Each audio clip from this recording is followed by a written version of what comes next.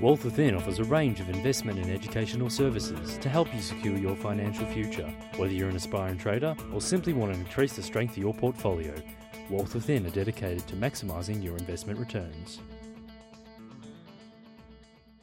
Hi and welcome to Talking Wealth. I'm David Harvey. I'm a Senior Investment Analyst at Wealth Within. Today I was wanting to talk to you about dividends. I guess dividends are pretty close to the heart of many people listening to this podcast, in that many people are relying on dividends to say, for example, create a dividend stream for themselves in a retirement situation. So there would be many self-funded retirees out there who, I suppose, about a year ago, probably had a very healthy-looking blue-chip share portfolio paying some very nice dividends.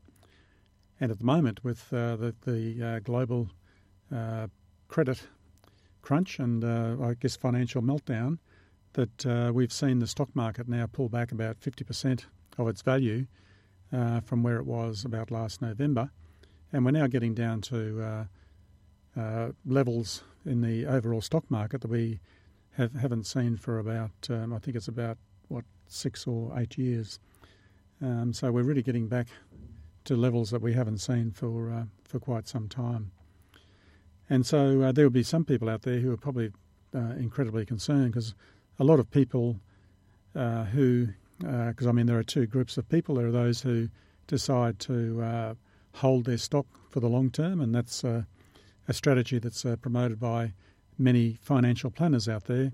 And then there's the approach that Wealth Within might adopt, and that is that what we do is that you only hold the stocks that are in an uptrend, and then if they're not in an uptrend, we shouldn't be holding them, and therefore you should be out of it. And you'll find that most of our clients have been in cash since about March, and there's only been one buy recommendation since June, and that stock actually happens to be in about 9% profit at the moment, where the market has actually fallen away about 40% since the time of the recommendation was made in June.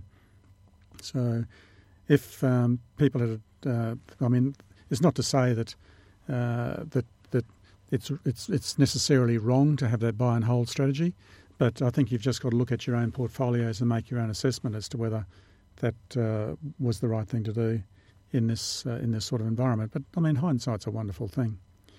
But anyway, let's just then look at the dividend streams and as they sit at the moment.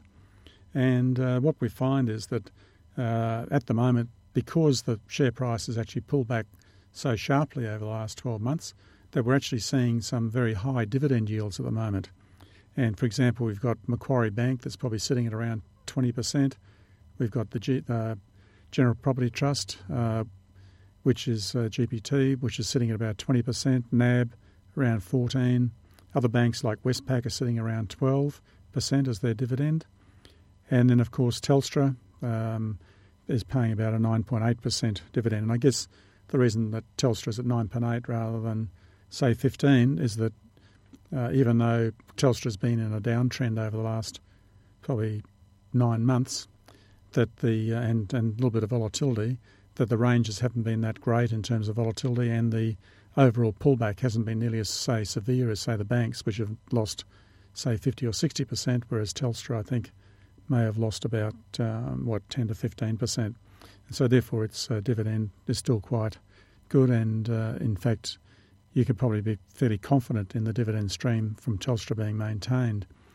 But I guess as many retirees are probably talking at the golf club about the sustainability of these income streams. And I suspect that at these sort of levels that they may not be sustainable, because they've been cast in an environment where there's been plenty of free credit and that there's lots of growth projected, forecast. Now we're moving into an area where people are having to scramble for, say, recapitalising their companies, and that means that they have to have access for credit to, maintain their debt levels rather than putting it into paying out dividends. So therefore, if you're an institutional investor, you're probably wanting the companies to actually put their money into paying off, to raising capital rather than paying out dividends. And so that way that there's more contribution to the asset and the balance sheet of companies. Whereas many retail investors, such as self-funded retirees, that they're looking for the dividend stream because that's what they get their income from. And so therefore there's a little bit of a conflict there in terms of desire. So I think that perhaps if you are a self-funded retiree and you've got a great blue chip portfolio, which is now probably